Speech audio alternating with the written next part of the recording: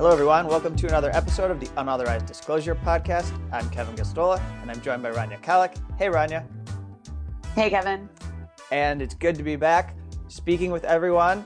We hope, though, that if you're doing anything on YouTube, that you weren't purged this past week, right?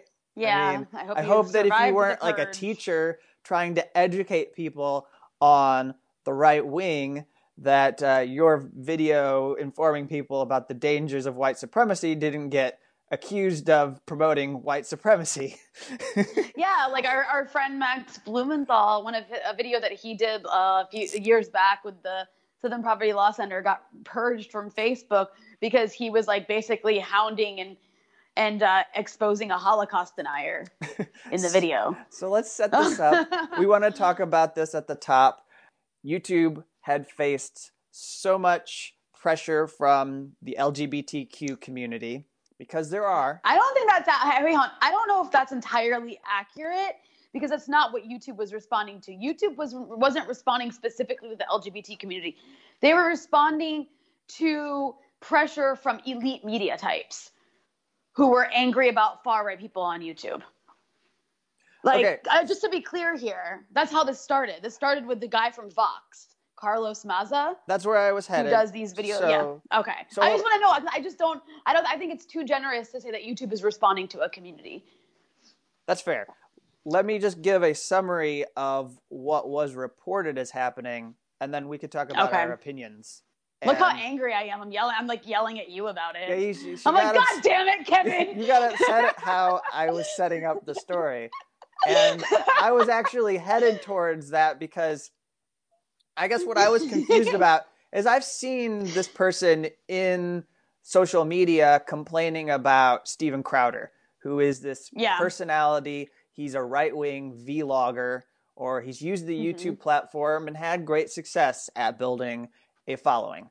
And I saw the clip that was at issue. And so here I'm reading from the Rolling Stone coverage. I just think this is a nice paragraph summary of what was at issue. So YouTube issued a public response on Twitter to complaints from Carlos Maza, who is a YouTuber and also a host of the Vox series Strike Through. So he works for Vox.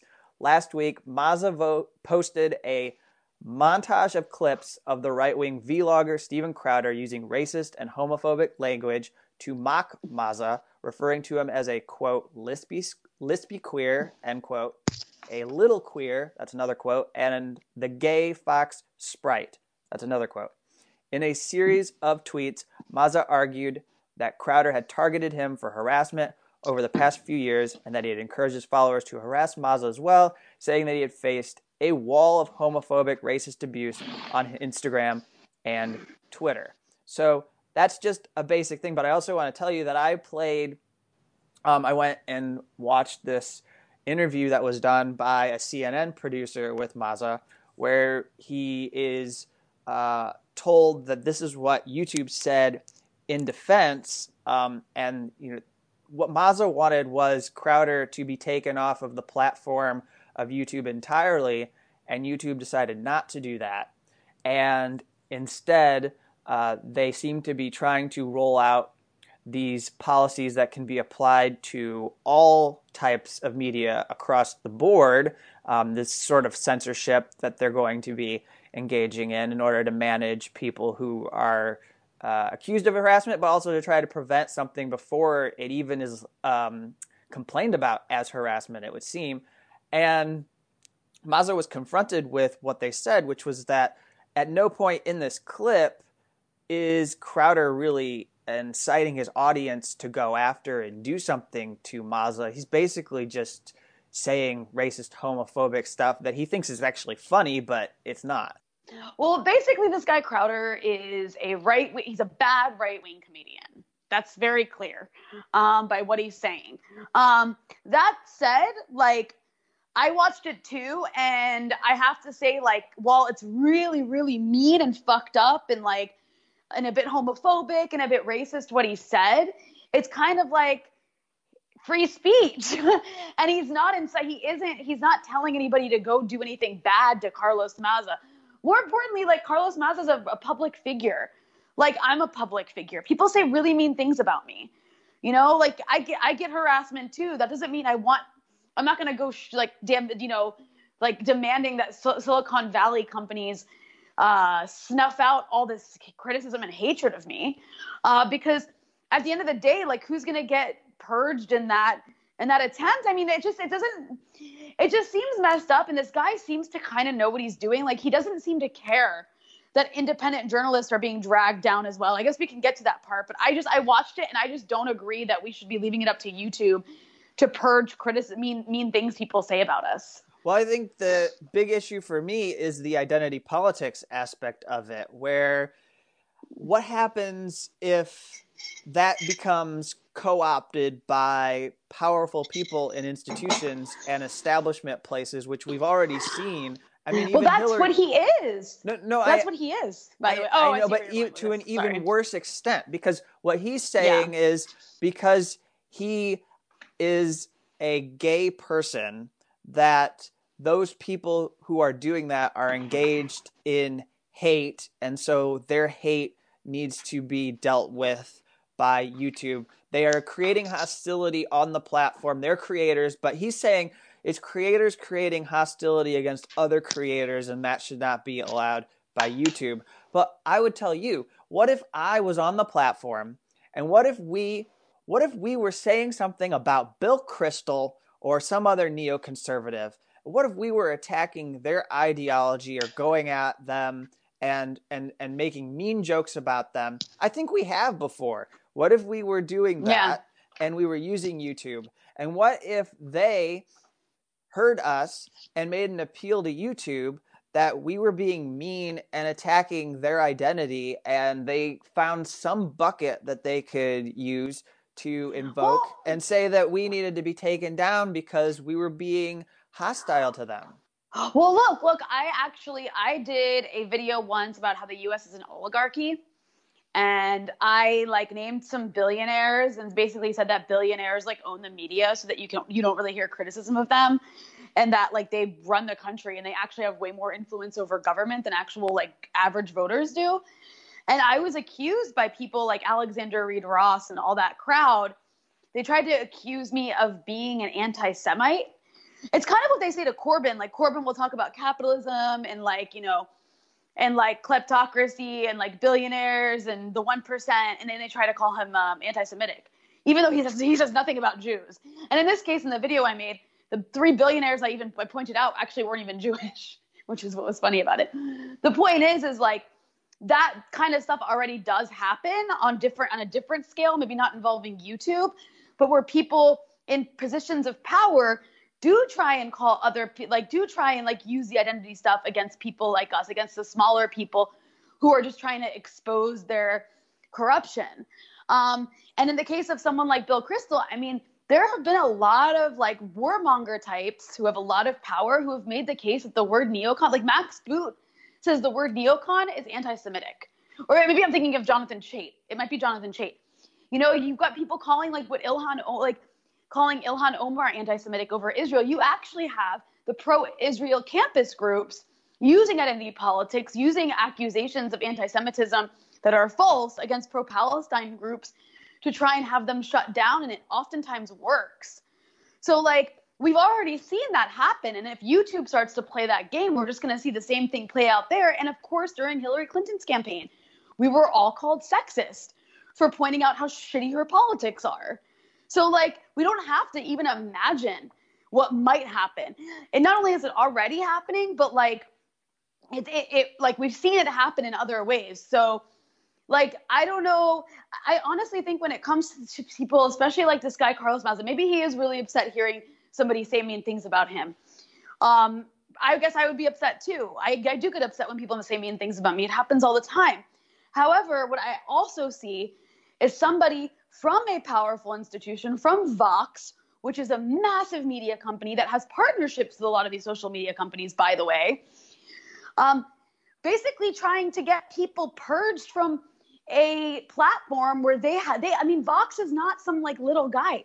This guy's videos, Carlos's videos, get millions of views because they go on Vox. They get millions of views. Like a lot of people watch him and see him in a way like you and I could never even dream of. Okay? So like it's not like he's some small independent journalist who is like being harassed by the big guy. So this is like what bothers me here is that what it looks like to me is it looks like people in positions at elite media spaces who want to act like they're all adversarial and independent when they're not are kind of like using this shit in a way to snuff out their competition from alternative media because that's who's getting dragged down by this shit. And it kind of reminds me of what CNN did to like my outlet to in the Now a few months ago. Like CNN does this thing where like they basically like cable news was a dying industry before Trump came along, and now Russiagate sort of like played, is like, is over almost sort of, or at least it's not getting the same ratings it was. And so like what you see happening now is like these companies are trying to like snuff out their competition from the alternative side. So they're constantly attacking outlets like mine and trying to get them taken offline. Or they're always attacking like Jordan Sheraton. Like he's always getting attacked on YouTube by CNN, no less. Like it's almost like they just can't handle the competition of actual alternative media. And so they want to snuff it out and just have these big social media platforms only promote them. And that's one of the policies that YouTube sort of came up with out of thin air after this whole thing, was that they're now going to be promoting on their site authoritative sources. What does that mean? That means corporate media. So like now you're just going to see CNN and NBC and Vox being promoted in your feed, whether you subscribe to them or not. And so like that's absurd to me, because what happens when those networks lie, which happens all the time, Anyway, I'm just like, I also can't take, the one last thing I want to say is I can't take all this concern from these elite media types who are so woke and care so much about this. I can't take it seriously when none of these people breathed a word of concern when my videos were taken offline. Like, I'm a minority woman. I'm like, I belong to the group that they supposedly care about being harassed online, and none of these people said shit. So like, it's completely disingenuous. The other issue here too is that you're giving the power to YouTube to do something that, one, I don't think in good faith they could ever do. I don't think any major mega conglomerate could ever do it. And they're owned by Google, right? So this is a thing that basically Google's going to be managing content. But then in bad faith, like you say, there are all of these alliances with establishment media. So in that respect, too, they're not going to be able to do it. And they're trying to come up with something that appears as content neutral, because that's what you're supposed to do when you censor content. You're supposed to have a policy that can be applied across the board. In order for them to do this, they would have to be able to assess an intent in order to actually manage this abuse, the sort of like hate. What they're claiming to be able to do, the road that they're going down, requires like an individual to watch these videos, to talk to this person, to figure out what's going on, to the person who's accused of this offense. They need to have communications with this person. They need to figure out what they're about and their agenda. But there's really no interest and no reason why they're going to go to this trouble. So they're just basically going to look at videos and what's in them and take down whatever videos have a shared commonality with what they're censoring, right? So a few examples here are like, there were people all over the world who saw their educational videos taken down. I've got an example in front of me here from a history teacher named Scott Alsup, who's based in Romania. He hosted archival footage of Nazi propaganda, and it was taken down. He told BuzzFeed, "I'm a history teacher, not someone who promotes hatred. I share archive footage and study materials to help students learn about the past." There's one very clear example. There's also Right Wing Watch.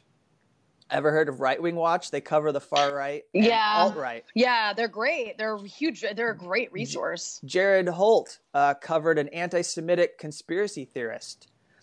This guy Wiles, his last name, Rick Wiles, he claimed that YouTube was controlled by the Synagogue of Satan in one of his own videos. And so that video, they had a clip, Right Wing Watch had a clip of Rick Wiles saying this, and their video was taken down. But also, here's what's incredible. Rick Wiles' original video is actually still on the YouTube platform. Doesn't make any sense. And so, you know, I was just gonna say, like, Michael Tracy wrote a really, I know people love to hate him, but I think that he makes really good points sometimes, and he articulated it so well in a piece he wrote, I think, for The Spectator. But what he was actually comparing this to was those people who in the 90s, like those parents groups who were freaking out about music lyrics. And trying to get music lyrics, like music censored because they'd have bad words in them or say bad ideas in them, especially rap music. Do you remember there was like a crusade against rap music in the 90s? I remember this as well. And it also went even a step further as to like, this might be, I mean, I don't know if he connects it to this, but it also got into the realm of these songs, these lyrics might be making kids go crazy and shoot up their schools. Yeah. There was like that whole thing too that was like there was no proof behind it, but they were like blaming Marilyn Manson for school shootings. And it kind of goes back to what you were saying, where like there's like these big institutional, maybe I think we were talking about it before the show, but there's these big institutional problems in our society. And then people really like to explain them away easily by blaming certain individuals. So homophobia becomes the fault not of a country that's been one of the most homophobic like countries, in the world, not from a Republican Party in Congress that is the most homophobic party in the world, like literally, not from like institutionalized policies and institutionalized ideas, but now suddenly it's the fault of these like YouTubers who have a lot of subscribers who are far right, or right wing or whatever. Like, it comes down to that, or like racism comes down to these people on YouTube, or just right wing, like this far right politics in general, as opposed to like a symptom of broader institutional societal problems. And that's kind of what used to happen in the 90s. And it wasn't just with music. Like, I think the FCC isn't the FCC like relatively a new entity? It like became like the FCC became charged with taking bad content off TV, and parents groups were like these really powerful suburban parents were always using them to like try to keep the airwaves clean. So it's like that's what these people are. I think that was a really, really good point. Like, there was this like whole movement to get Howard Stern taken off the radio. Well, they added the parental advisory sticker. That's actually a fairly new thing in music. It wasn't there until I think the early 90s. Well, like, yeah, so like it's like there's these like these problems in society that are symptoms of like larger issues that they just want to be able to blame on something simple. And I think we're kind of going through a moment right now where like there's some serious problems in our society, and people have become much more aware of it because of the election of Donald Trump. And the way you see everybody trying to explain it away, especially people in elite media, people in the mainstream, people of a certain class who don't want to face the reality, is you see them explaining away things that are bad in our society by like either, becoming hysterical about Russia. It becomes like a McCarthyist wish hunt, or by becoming like hysterical about trolls being funded by foreign governments that are destroying our society and creating havoc. And now we have to like let the CIA stop it. Like, this kind of mentality is also similar to like the woke stuff, where these people are freaking out about racism and homophobia. And so their response to it is like a witch hunt. Like, and they don't care about the innocent people. Like, I haven't seen this guy, Carlos Maza, who provoked all this, say a word about the independent journalists who've been taken offline, or about this like historical content that's being removed from YouTube. Has he said anything? I haven't seen him say a word about it. He's just pretending like it's not happening. And it's like, I guess it's like okay to sacrifice all that to get rid of this one guy who is saying mean things about him. I haven't seen anything on that issue, and yet I see a bunch of headlines about how YouTube didn't go far enough. Even though they did do something to Crowder, even though I think they did take some step as they took a step against a lot of other users, it's apparently not far enough. And yet I'll provide one more example because I think this is crucially important. There's a British teacher, Richard Jones Nerzik, who had all of his stuff. He had clips taken from his channel that were old documentaries on the rise of Nazism, and they now carry warnings that users may find the material offensive, and then others were removed completely. And, he's right. I agree with him. He's saying this is a form of Holocaust denial, essentially. The policy effectively is it's actually giving far-right groups what they want by purging content that wakes people up to the threat that they pose to our society. So, in effect, YouTube's policy is making it worse for people like Carlos Maza. Dude, that's a really good point. I don't know if anybody else has made that point, but that is like, if they haven't, you should write it down. Because where are you going to go if you can't become informed? I mean, think of like book burning, It's like it's like basically this is like book burning. It's like basically destroying content so that people can't be exposed to content. But then if you extinguish those ideas, where can people go to change their views? And this is why I always believe that I really do believe this. And even though you say it over and over again and people think that it means that you're catering to hate, I do think that more often than not, you're better off with more speech than less speech. Like, Carlos Maza has a platform. So if he thinks he's being attacked and he's being defamed or he's being whatever, Vox is there for him to defend himself and tell Steven Crowder every single day that he doesn't like what Steven Crowder is doing. If that's the thing that he wants to focus on, he can do that. And Vox would make money and benefit from doing it. His audience would back him up for standing up for himself on that platform. He can defend himself. The people, the transgender person in the high school who walks down the hallway and gets bullied by people every day because they don't fit in, has no platform to defend themselves from being called, a lesbian, queer, or whatever they're going to be called in the hallway. But Carlos can defend himself from this hostility because he has a platform. And it's absolutely right. And what this whole thing has illuminated for me is like the people who are on the side of censorship have no tolerance for anyone who disagrees with them on that issue. Like none at all. Like, and that's what I see with the attacks on Glenn Greenwald. Like, these people get so angry. Like, if you don't agree that we should be censoring people, then you're just as bad as they are. And end of story. There's no debate allowed. And that just shows you, like, that really does show you the level of intolerance. And so it bothers me because then you see these far right figures online that are like, the left is intolerant. And I'm like, well, you know what? This segment of the left is behaving in a really intolerant way, even towards people who are liberal and leftists who don't agree with them about censorship. I just don't know, like, where we got to this idea that people need to be protected from these views. Because to me, the only thing, this may seem like a very limited universe, and I know that the people like Carlos Maza, there are even friends of mine and colleagues that I've worked with who have a very different view than mine and would heavily disagree with what I'm about to say here.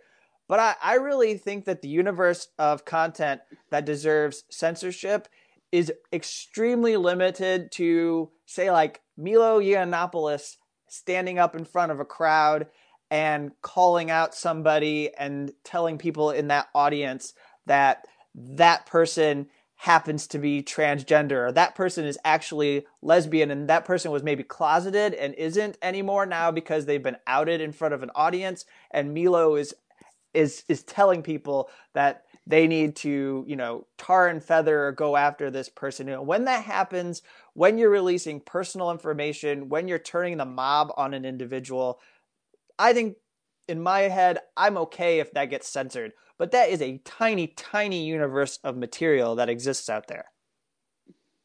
Yeah, I agree.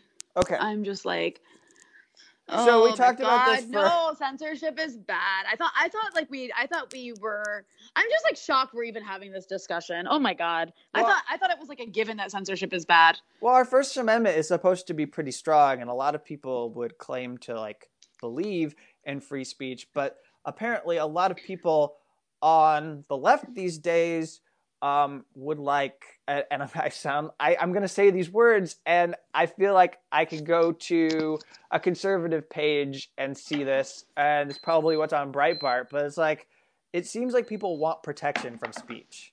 It's like, Yes, they do. it's instead of you yourself not reading it or not dealing with it or doing something in your world or space to fight back against injustice, and instead of challenging structures, instead of doing the thing, because actually this is much harder to do, right? It's harder to change the world. It's harder to fix the systems that are bringing about. It's harder to end discrimination. It's harder to win a right to same-sex marriage, or it's harder to win these sorts of things. Those are grassroots mobilizations that take a lot of time to produce the sort of results people want. Because you feel powerless, you go, okay, well, we're just going to get these Silicon Valley corporations to censor people. Yeah. Yeah. So, anyways, with an exasperated sigh, let's move on to something we didn't get to a couple of weeks ago. And we got a question from one of our patrons that we really wanted to take a little bit of time to answer because it was a good question. And it actually connects to what we just talked about with all the YouTube stuff somewhat. So this is from Kieran, who said, "Dear Adorables," and I'm including the way we're addressed just because I love it. And me too. Said, Thank you. "I work at 2 corporate media offices in Australia where I speak in depth to security guards late in the evening. Over the course of 3 years, I have identified 4 security guards who have fairly deep beliefs in conspiracy theories of the David Icke variety, such as gold is the only valuable resource on Earth worth investing in, as alien lizards from other planets mine it. 9/11 was fake, as it was actually missiles that hit the World Trade Center and not planes. Alex Jones is really a double agent working for the elites, and Hillary Clinton is a lizard person." Well, I actually buy the double agent thing with Alex Jones. I was gonna say sometimes I wonder, right? Because Alex Jones does this thing where he's so insane, but every time he drops something like legit, like a little nugget, and so there's people who don't want to believe in authority, but then they get sucked in by Alex Jones instead of like maybe thinking about like legitimate, like, yeah, we are lied to. Alex Jones will be like, they lie us into war. And so people hear that and they're like, yeah, then they hear all the other shit he says and then they go down the rabbit hole. Well, that other stuff is really, really wacky. So let me just continue. These guys generally are well-spoken, well-groomed, have regular hobbies, are in a long-term relationship with others, and are nice people who are professional in their work. So their beliefs shock me almost beyond belief. So I get what he's saying, that like, these are people you work with in your daily lives, and then suddenly you find out that they think, something insane, something absolutely insane. They think they can't drink tap water because it has fluoride and it comes from the Russians or something like that. And you're like, oh, okay. Which was a real thing like 40 or 50 years ago. Anyways, the question here is, have you ever encountered such people in your daily lives? Do you have any opinion on how seemingly normal people can get to here? I've paraphrased so that you understand the question. I've never looked into it myself, as I'm afraid that I will start buying into some of the saying I will buy some. So Kieran's saying I'd buy into some of these ideas and I'll start sounding crazy. Makes me worry that most of the need for accountability of the globe's most influential, powerful people, which should filter through people like yourselves, will easily get funneled straight into the sewage tank. So this trend, of people who maybe start off as apathetic or uninformed, then try to become informed, start to think that they're learning about the way the world works, and then get drawn into these different theories that are definitely really batshit, but they've found a way that say that makes sense of what's going on around me. Yeah, I think that there is so much skepticism about like against authority, like or towards authority, which is good, which is healthy. And I think people, for the most part, no matter like what their politics are, people, even if they're not that informed, they get this sense that they're being lied to because they are. Like a lot of people get the sense they're being lied to. And there's a lot of evidence out there to come to the conclusion that you're being lied to. The problem is there's also these crazy conspiracy theories that then people come become like really normal people. And I'll explain like an example of this I've come across, but like normal people become like susceptible to buying into, because it's something that explains or like sort of confirms the feeling that they have, the sense that they have, which is a sense and instinct they have that they're being lied to is accurate. It's just it's hard to find like accurate information, because especially like in the US, I don't know, maybe Australia it's the same way, but in the US especially, like we have a lack of like critical thinking skills and of media literacy, which we've talked about on the show with Mickey Huff in the past, which was a great episode people should go back and listen to. But so that makes it really easy for people to like not be able to tell bullshit from not bullshit. And a lot of the mainstream media is bullshit, and like they don't trust that authority. So they go to like these kooky conspiracists and conspiracy ideas. And like okay, for example, like my sister is a doctor, and like one of the people she went to med school with who's also a doctor is this guy who was married to this other guy who was a lawyer. So like you've got a doctor and a lawyer, they're a gay couple, doctor and a lawyer, like really smart people, right? Really, really well educated people. And they had just adopted a couple kids, and then like they were visiting my sister, and they were really cool. And I remember being there and like hanging out with them, and they start talking about their kids getting vaccinated. And the lawyer, they were like, yeah, we haven't gotten them vaccinated. And I was like, why? And the lawyer was like, well, I believe vaccinations can make people sick.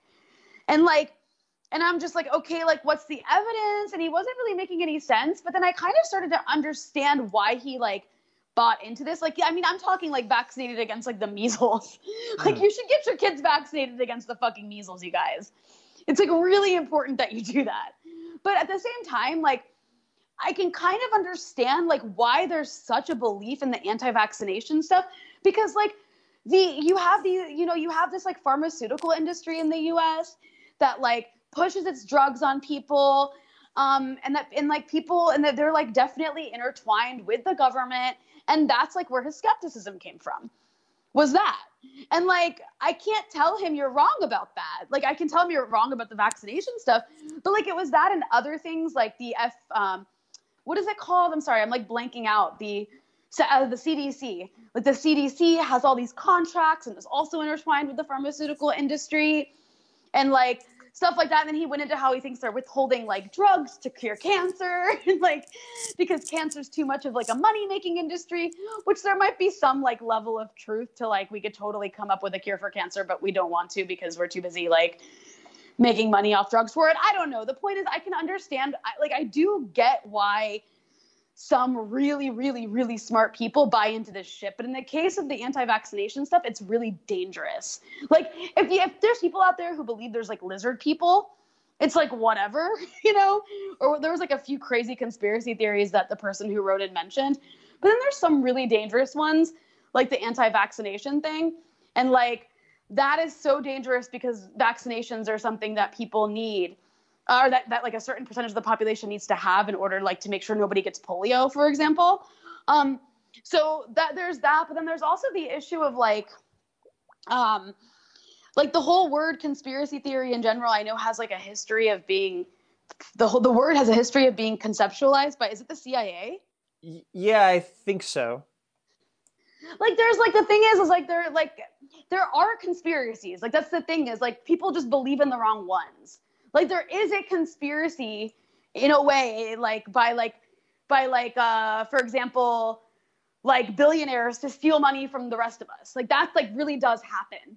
You know what I mean? And the people get the sense that something fucked up is going on, and so they end up buying into like the wrong idea, the wrong conspiracies, if that makes sense. Yeah, yeah. That's my take on it. Well, I think that let me give you a conspiracy theory that I can't prove, but I know respectable people who believe it, and it sounds insane and crazy, but it's one that even though you can't go out and prove it right now, it should be a starting point for journalism and exploration to figure out the truth. And that one would be that as far as what happened with the Russiagate scandal, there wasn't really much Russian hacking at all. The extent of Russian interference was so minimal. And in fact, it was people like John Brennan within the CIA who decided that because they wanted to take down Donald Trump, that they needed to orchestrate a sort of counterintelligence operation to bring him down, and they believed they could do it and get away with it because Hillary Clinton was going to be elected president. So it wouldn't be a bad thing to use the tools available. Now, I can't prove that. I mean, I'm taking that to like the farthest degree. I'm telling you that John Brennan within the CIA was using all kinds of tools. Barack Obama maybe had no clue whatsoever what was going on, wasn't in on it. And there were just a faction of people that were willing to do whatever it took to make sure Hillary could win. Now, that's not Hillary Clinton as a lizard person. That's not Hillary Clinton is like a representative of the alien people sent here to mine more gold or something like that. But it's not provable. It's a theory. It's a basis. It's based on a lot of things that I've reported. It's based on people I've talked to. But it's a conspiracy theory. Does that make me a wacky nut? No, because I'm saying that out loud as speculation and talking about things that shock me, that I don't understand, and I'm trying to make sense of it. So what I'm saying is that I think it's really easy to go after people who have conspiracy theories and laugh at them, and I think they're funny. I mean, I get stuff from people all the time that are kind of kooky. One of my favorite ones was when I got an email from someone who was warning me of these bioweapons that can be inserted in you called nanomorgellons. I don't know if you've ever seen this. They're like, it's like that word is funny. I know I love it. It's a great thing. It's sort of this thing of like they're like bio bugs kind of thing that can like sting and like burrow under your skin, and they like target. It sounds really scary. Your neural. I mean, if it existed, it would be frightening as hell, and I think we would need to really do something about it. Right. But and the suggestion is it was like man-made, and I don't know if it means that like they're like controlling people with these, or like the government trying to like colonize people through these biochips. I don't know, but like I don't really know what to do with a person who believes that. But my guess is that at some point, the breakdown in the mind that happened that led somebody to think this way came from seeing what the government was doing in their daily lives and no longer believing that they could trust what their government was doing, that they could no longer believe that the government stood up for them, that the government is in fact against them, and that they need to be afraid of what the government can do to people because they're not about freedom anymore. They're about taking freedom away from people. And so that's where you get things like... I think that's why you have some... Well, sorry. Well, I was just going to add that like that's where you get things like, they engage in electromagnetic torture, or you have the people who believe that there's the talk we've joked about on the show before, but they believe that there are like black helicopters that are sent out and fly around your home and circle you. There's this whole thing of like chemtrails. There's this whole thing of like gangs. Have you heard of gang stalking? No. Where it's this is a whole thing where they believe that like there are like whole squads of people from the government that are just basically engaged in like microaggressions and other forms of stuff like targeted. And I'm not this goes beyond like, it's not like there's an FBI agent and you're the target of a COINTEL program. I mean, like they believe that there's like a force of people that are finding ways in your life to make you miserable, and it's all just to like break you down. Wow, that's pretty dramatic. I mean, it kind of reminds me, there was one time where this guy, I think that was a really good explanation, by the way, of like the sentiment behind conspiracies. But I remember I was giving a talk with Abby Martin and Max Blumenthal. It was, I think, in Montreal. It was a few years ago. It was on Palestine. And so like during the Q&A, this guy comes up to the microphone and he's like, this question has nothing to do with Palestine, by the way. And he was like, hey, like, you know, I heard some people talking about this. I wanted to know what you thought about it. He was like, I heard that like 9/11 was actually done by the Israelis and they had actually like nuked the Twin Towers. And we all just like looked at each other like, what the fuck? And then Abby finally, like after like a few seconds of silence, she responds, where is the mushroom cloud, dude? like I mean, she took what he said. She's like, okay, like she thought about it for a second. Like I'm sitting there thinking, like, what the fuck did this guy just say? And then Abby actually had the perfect response. She actually took it. She was like, okay, let's say that even if what you're saying is true, then where was the mushroom cloud from the nuke? Well, that's what he asked. She's like, where was the mushroom cloud? And the guy was like, what do you mean? And she was like, from the nuke. Where was the mushroom cloud? And he was like, good point. And then that was like the end of it. That was like a really big, like it was nuked. I mean, I hadn't heard that one before. I've heard people say like, oh, the Israelis did it and like shit like that, but not that it was nuked. Also, I heard one guy one time say that it was a hologram. 9/11 was a hologram. And I don't even know, like, I'm just like, but there's like actual people who died. Like, I don't know how you came to that conclusion. But I think the skepticism, I mean, there is like a lot of skepticism from people about 9/11. I hear from really serious people who I won't say out loud, but like, sometimes I'm always surprised because I'm like, it'll be like a liberal, like a good liberal will be like, oh, by the way, 9/11 was totally an inside job. And I'm like, what? Like, I'm always really surprised to hear that. But the thing about 9/11 that throws me is like, I think there definitely are questions about 9/11 in terms of like, we don't talk about the history that led up to it. You know, and we've talked about that on this show before. Like, there was a conspiracy, like where the U.S. like gave weapons to a bunch of extremist religious nut jobs who happen to be Muslim, and then those people formed Al Qaeda and like years later attacked New York. And I think that's like a huge scandal. But like the whole 9/11 was an inside job thing ends up distracting people from that. Like no one talks about what I think is an even bigger scandal, which is like, you know, and then there are like questions about like the Bush administration didn't take intelligence seriously and stuff. But like I think the fact that like the U.S. has repeatedly either armed Al Qaeda directly or like given weapons to groups that ended up giving their weapons to Al Qaeda is like a huge conspiracy and a scandal that doesn't get talked about, and it pisses me off. So like it annoys me sometimes. So I'm like, why don't you guys who believe in conspiracy theories like focus on that?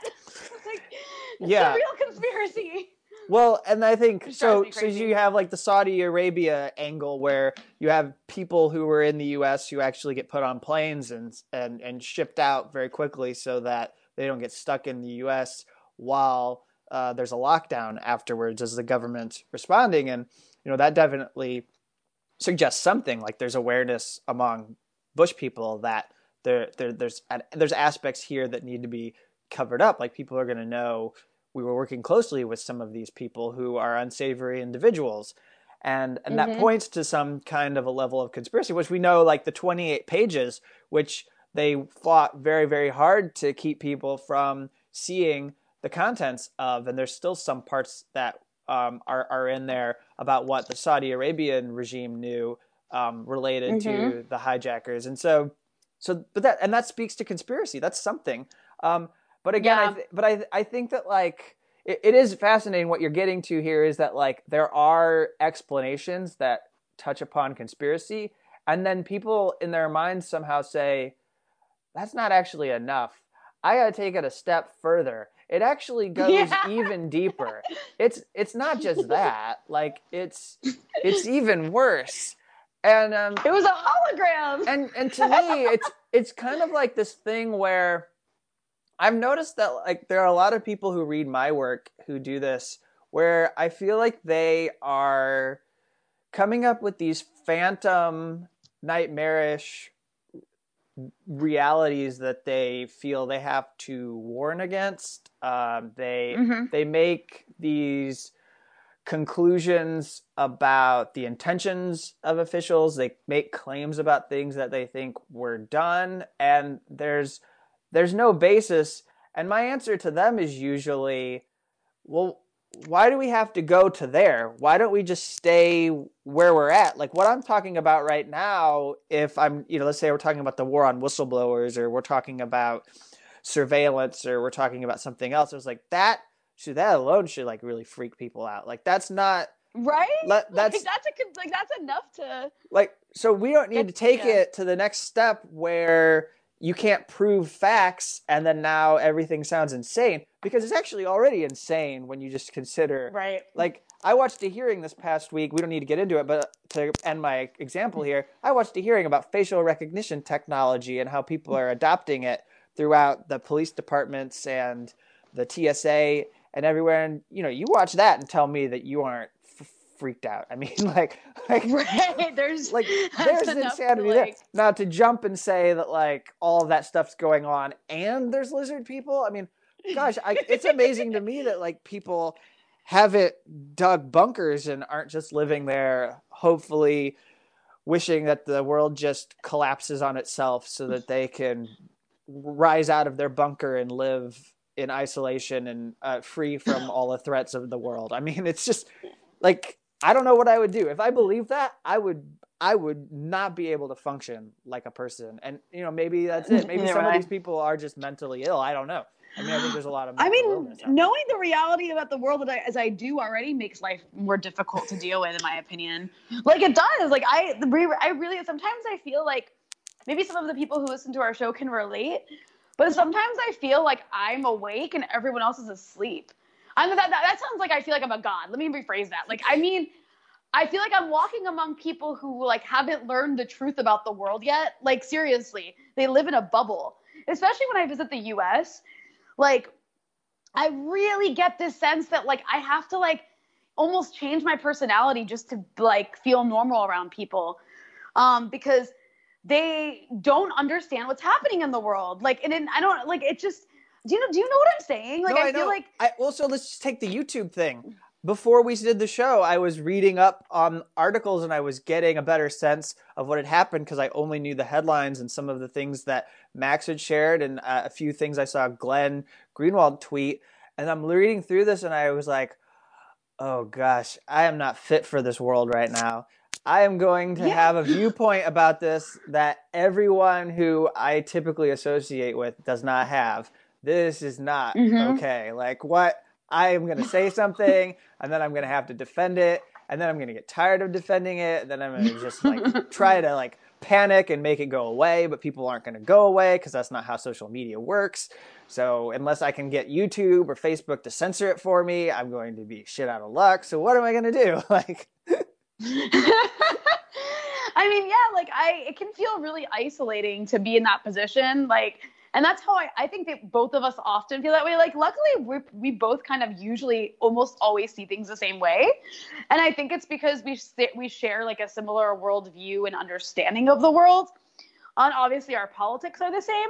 But like, it's kind of rare, like among the left. I feel like we're even marginal among the people that we share like political views with. Because especially when it comes to the identity politics stuff, and then also the war stuff, like the regime change stuff, then this now too, it's like the circle of people that like get it gets smaller and smaller and it scares the fuck out of me. Like it's really, really isolating. Right. It really is. Because you don't know who's going to have your back, and then you also don't know, like, is there something I have to sacrifice as far as principles in order to win people over? But then I don't actually think that, like, that's going to change anybody's opinion, so it's not worth it. Like, in my mind, as I go through, like, okay, if I changed what I was doing, if I made apologies, I'm speaking in very generic terms. I'm not saying there's anything specific in my head right now. But it's like, if I changed something that I was doing to try to appeal to people, would that really bring anybody over? I mean, there's a lot of cliques and there's people who have their established groups and sects and factions. And it's like, would they come over and acknowledge some of the stuff that we're doing? I just don't really think it would make that much of a difference. So anyways, Neither do I. I agree with that, actually. We want to end the show by talking about a show. So now is the time, if you don't want any spoilers from the last and final season of Veep, to turn off the Unauthorized Disclosure podcast. But, again, we talk about a lot of heavy stuff, a lot of intense, even emotional stuff throughout our shows. We wanted to end the show here on a more loose, lighter note, even though this bears relevance to politics because of the nature of the show. So we'll shut up for like 5 or 10 seconds, and then we'll come back and talk about Veep for a few minutes. All right, so Ronnie, you finally got a chance to watch the finale of Veep. What did you think? So I thought it was really good. I love the writing. I love the jokes. I love the dialogue. It always makes me laugh so much, especially the dirty mouth on the main character, Selena. I just like the way she talks. I imagine that's probably what a lot of politicians sound like behind closed doors. Maybe not as witty, but as nasty. Yeah. Yeah.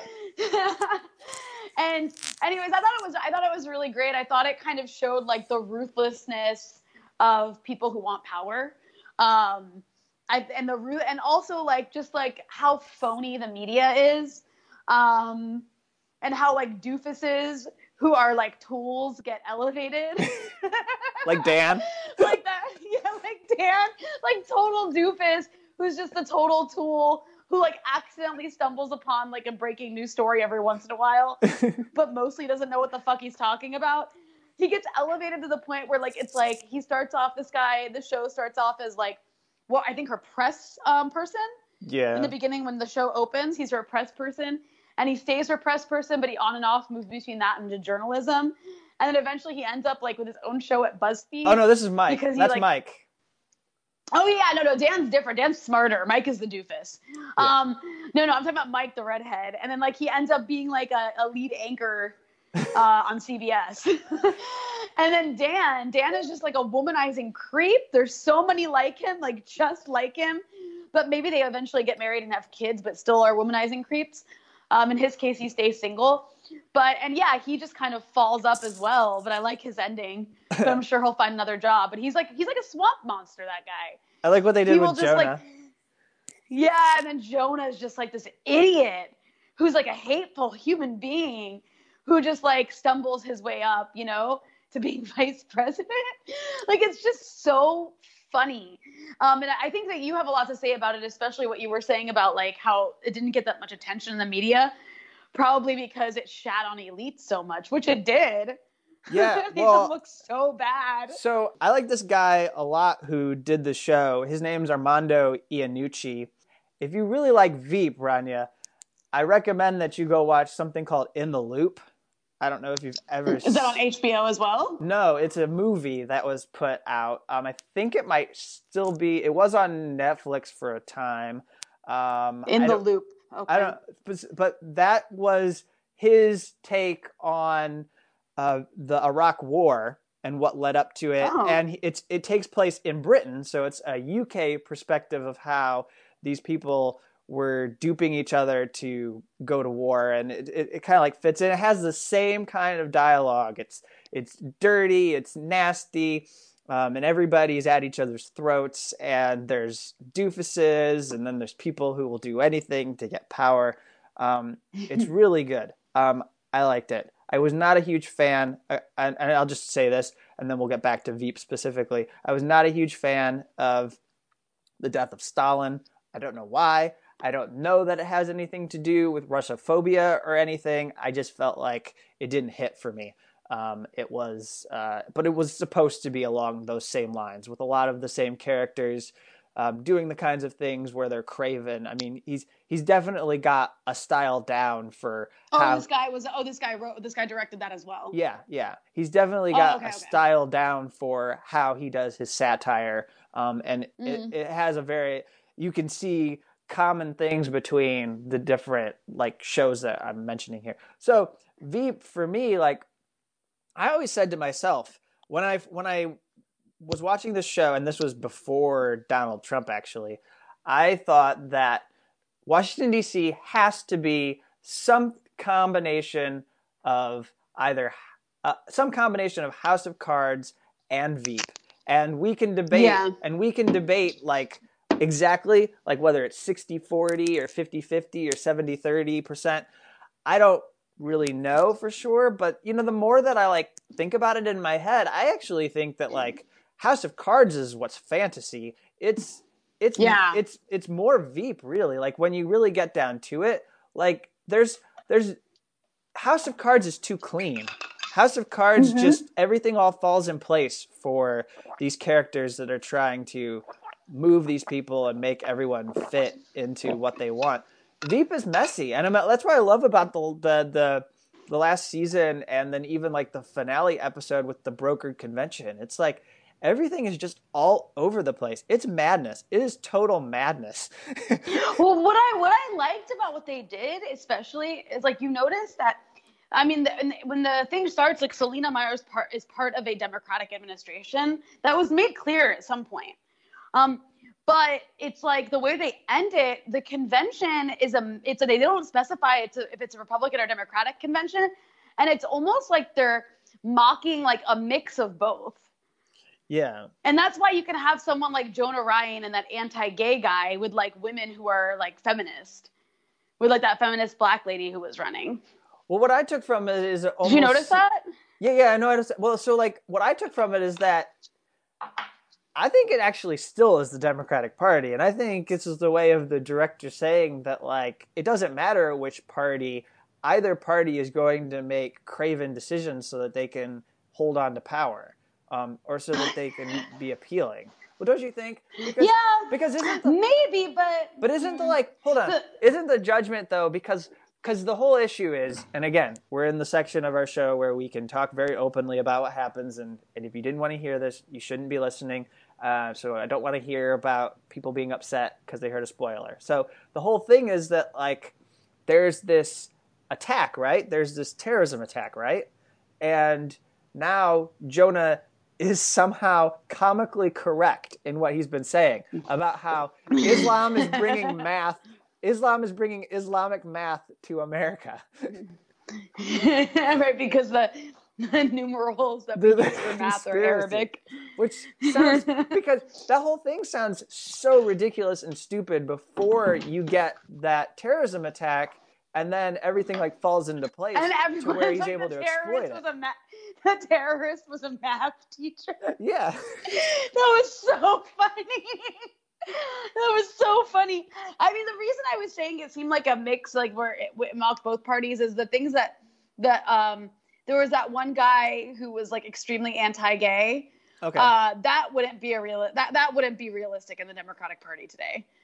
Like, do you know who I'm talking about? The one candidate who was like that totally gay guy who was the gay guy who was a homophobe. Who was like from the South, like that would not be acceptable in the Democratic Party today. It just wouldn't.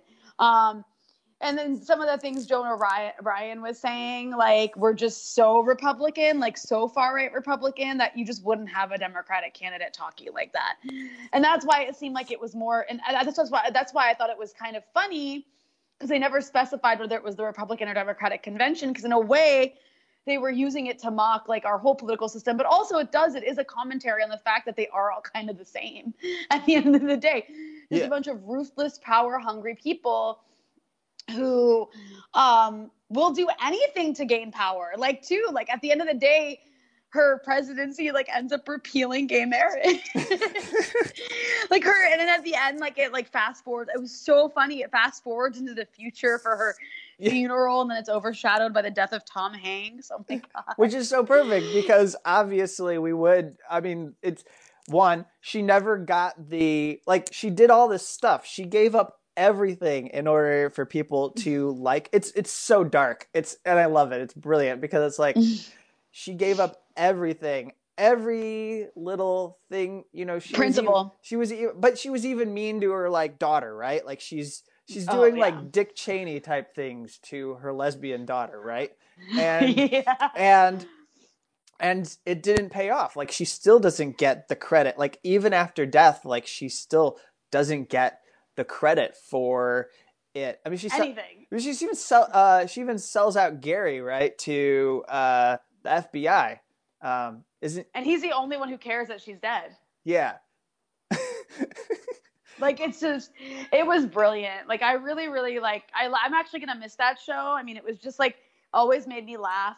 And it was so funny. And it really is how I imagine, like, the political class in DC to behave like, except for maybe they're not as funny. But I also, no, for sure they're not as funny. I also applaud them for going forward with another season, because we were at a, I don't know if you realize this, but we were at a juncture where they could have just canceled the show.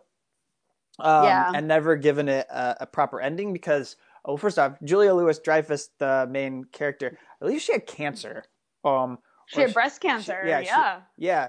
And she was fabulous in this last season. So she is someone who's gotten, like, prettier with age. She really I mean, she's like amazing. Like, she looks amazing. She looks phenomenal. Like, but she's like better looking than most. They could have looked at the Trump administration and said, nope, how are we going to compete with that? How are we going to make a show? And I think they took it as a challenge, and they largely, like, lived up to it, because it went, like, I could feel it. As I was watching the show, I was like, this is bananas. Like, this is the most, like, somehow you've managed to go even further than what Trump would do. And, like, sometimes maybe it was iffy about whether it had, like, caught up, but, like, the writing, like, actually was very good at not just doing the lazy thing that Saturday Night Live does for their sketches, which is just lift real things from Donald Trump, write it out, and be like, all right, we did satire. It's like, yeah, that's pretty much what they do at this point. It's like, no, you didn't. You're not even being creative. Like, that's what passes for. And also, I love Veep because it's the brand of political satire that I think actually has teeth. And again, here's the point I'll end in, which I think is a strong point, and it also justifies us talking about the show on our podcast, which is, it doesn't apologize to power. It doesn't invite people who are in power to participate in the jokes. I don't really like what Saturday Night Live does anymore, because all the people that are ever targeted get invited on the shows later to be part of the jokes. Yep. And it takes all the teeth out of everything that you've just done.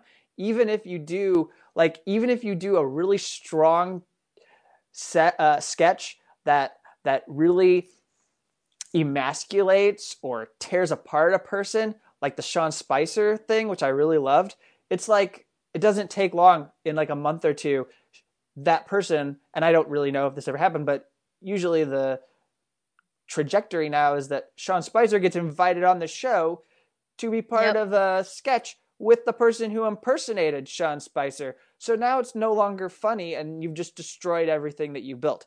And it's like, I love Veep because it's unapologetic about everything it's saying about our institutions, and nobody is asked to be a part of it. I absolutely agree with you. And, like, one of the things I really love that's just, like, coming to mind now is just the way it, like, mocks our whole society, is how she gets worried because she accidentally admitted to, like, committing a war crime by, like, drone striking a wedding. And so, like, then there's like the ICC is out for her, and, like, there's, like, an arrest warrant out for her internationally, and she, like, sneaks out of Europe and back to the US afraid it's going to hurt her poll numbers, but everyone likes her even more, because, like, war crimes actually make you more likable if you're a president. And then, but even better is she does an interview about it, and it turns out the drone strike also killed an elephant. And so then that's what people were upset about. Is, like, the animal rights people were upset about the elephant being killed. And then she was like, oh, like, that was, I mean, it was just so, like, such a perfect reflection of the American electorate. That's how it works. Really was. But it's also how the media works, because the media picks up on these things. Like, the media tells voters what to care about, right? Like, if you're thinking about what becomes an issue and not an issue, it doesn't just happen that voters don't care about war crimes, or we should just presume that, like, most people don't care. The media does not care about the war crimes. Like, the media. Well, not only does the media not care, the media portrays them in a positive light. Like, you're strong. Right. It makes us strong. So, Like- I mean, in the end, that's what I have to say about it. And like to my last comment will be, I watched this clip on CNN where they were talking about how we were in this end of an era, and there was Game of Thrones that was ending, there was Veep, and there was Big Bang Theory, and they were capturing this sort of like end of these really long running TV shows, and they had on an entertainment reporter to just gab and say nonsense, but say something to fill airtime about these television shows. And they spent some time on Big Bang Theory, and then they get to Veep, and they said like next to nothing. And then they went and spent a bunch of time speculating on what would happen in the finale, the series finale of Game of Thrones. And I was like, well, doesn't that just really show that like the people at CNN, they can't understand this show? Like, it's about them. Like, the people who are in this show are their friends, are on their shows. They rub elbows with them in green rooms. They think positively about them. And it's like the people who look like assholes and nincompoops on Veep are actually the people that you enjoy going out to bars with after you're done working. So you can't like this show. Exactly. 100%. And that's why you didn't hear much about it. Like, there used to be more of a fondness of Veep before, but I think that this season it got very like derogatory about the media, and the media like started and also the media and the political class are so intertwined at this point. Not just the political class, it's like the media and like the government. Like every other spokesperson on the media or pundit is like former CIA or former FBI or former national security advisor. I mean, it's kind of insane. Do you know why I think that is though? I think that was because Donald Trump was elected. And it's like, you know, as your creator, you had to turn it back on them and say, okay, like, well, if that can happen, then this is what can happen next. It's because everything was always a comic depiction of how much more low we could go in our politics. Exactly. And on that note, I think we were out of time. I'm really glad we got to have a little discussion about Veep. I'm going to miss it. But we will be back next week.